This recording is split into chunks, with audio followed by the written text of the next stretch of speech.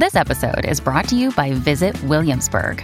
In Williamsburg, Virginia, there's never too much of a good thing. Whether you're a foodie, a golfer, a history buff, a shopaholic, an outdoor enthusiast, or a thrill seeker, you'll find what you came for here and more. So ask yourself, what is it you want? Discover Williamsburg and plan your trip at visitwilliamsburg.com. Another day is here, and you're ready for it. What to wear? Check. Breakfast, lunch, and dinner? Check. Planning for what's next and how to save for it? That's where Bank of America can help.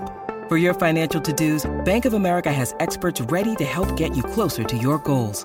Get started at one of our local financial centers or 24/7 in our mobile banking app. Find a location near you at bankofamerica.com/talktous. What would you like the power to do? Mobile banking requires downloading the app and is only available for select devices. Message and data rates may apply. Bank of America N.A., member FDIC. This is Optimal Living Daily, episode 271, The Feedback Loop from Hell, Part 2, by Mark Manson of markmanson.net. Get ready to maximize your potential with Optimal Living Daily, the podcast that brings you the best in personal development and productivity every day of the week. Your optimal life awaits. Now here's your host, Justin Malik. What's going on, old friend? Welcome back to another edition of Optimal Living Daily, or OLD. I'm Justin Malik, the guy who's reading to you for free in an attempt to come to terms with performance-based anxiety.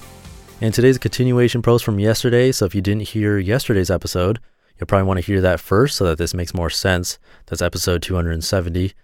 And I should mention again that Mark's writing is very in-your-face and explicit. I do bleep out the words, and that's why this episode isn't flagged as explicit. But if you don't find bad words funny, or if you're offended by them, then today and yesterday's episodes probably aren't for you.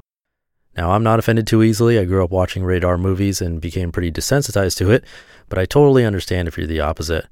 I'm reading this post because I do think there's value in the overall message, despite there being curse words in almost every other sentence. So with that warning out of the way, let's get to the content and start optimizing your life. The Feedback Loop from Hell, Part 2, by Mark Manson of markmanson.net. George Orwell said that to see what's in front of one's nose requires a constant struggle. Well, the solution to our stress and anxiety is right there in front of our noses, and we're too busy watching porn and advertisements for ad machines that don't work, wondering why we're not being a hot blonde with a rocking six-pack to notice. We joke online about first world problems, but we really have become victims of our own success. Stress-related health issues, anxiety disorders, and cases of depression have skyrocketed over the past 30 years, despite the fact that everyone has a flat-screen TV and can have their groceries delivered.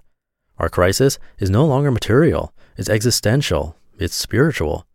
We have so much fucking stuff and so many opportunities that we don't even know what to give a fuck about anymore. Because there's an infinite amount of things we can now see or know, there are also an infinite number of ways we can discover that we don't measure up, that we're not good enough, that things aren't as great as they could be, and this rips us apart inside.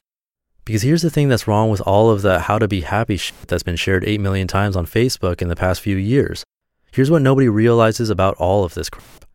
The desire for more positive experience is itself a negative experience. And paradoxically, the acceptance of one's negative experience is itself a positive experience. This is a total mind fuck. So I'll give you a minute to unpretzel your brain and maybe hear that again.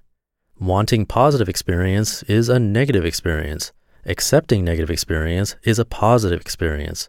It's what the philosopher Alan Watts used to refer to as the backwards law. The idea that the more you pursue feeling better all the time, the less satisfied you become, as pursuing something only reinforces the fact that you lack it in the first place. The more you desperately want to be rich, the more poor and unworthy you feel, regardless of how much money you actually make. The more you desperately want to be sexy and desired, the uglier you come to see yourself, regardless of your actual physical appearance. The more you desperately want to be happy and loved, the lonelier and more afraid you become, regardless of those who surround you. The more you want to be spiritually enlightened, the more self-centered and shallow you become in trying to get there.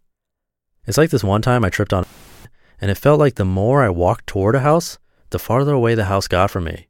And yes, I just used my hallucinations to make a philosophical point about happiness. No fucks given.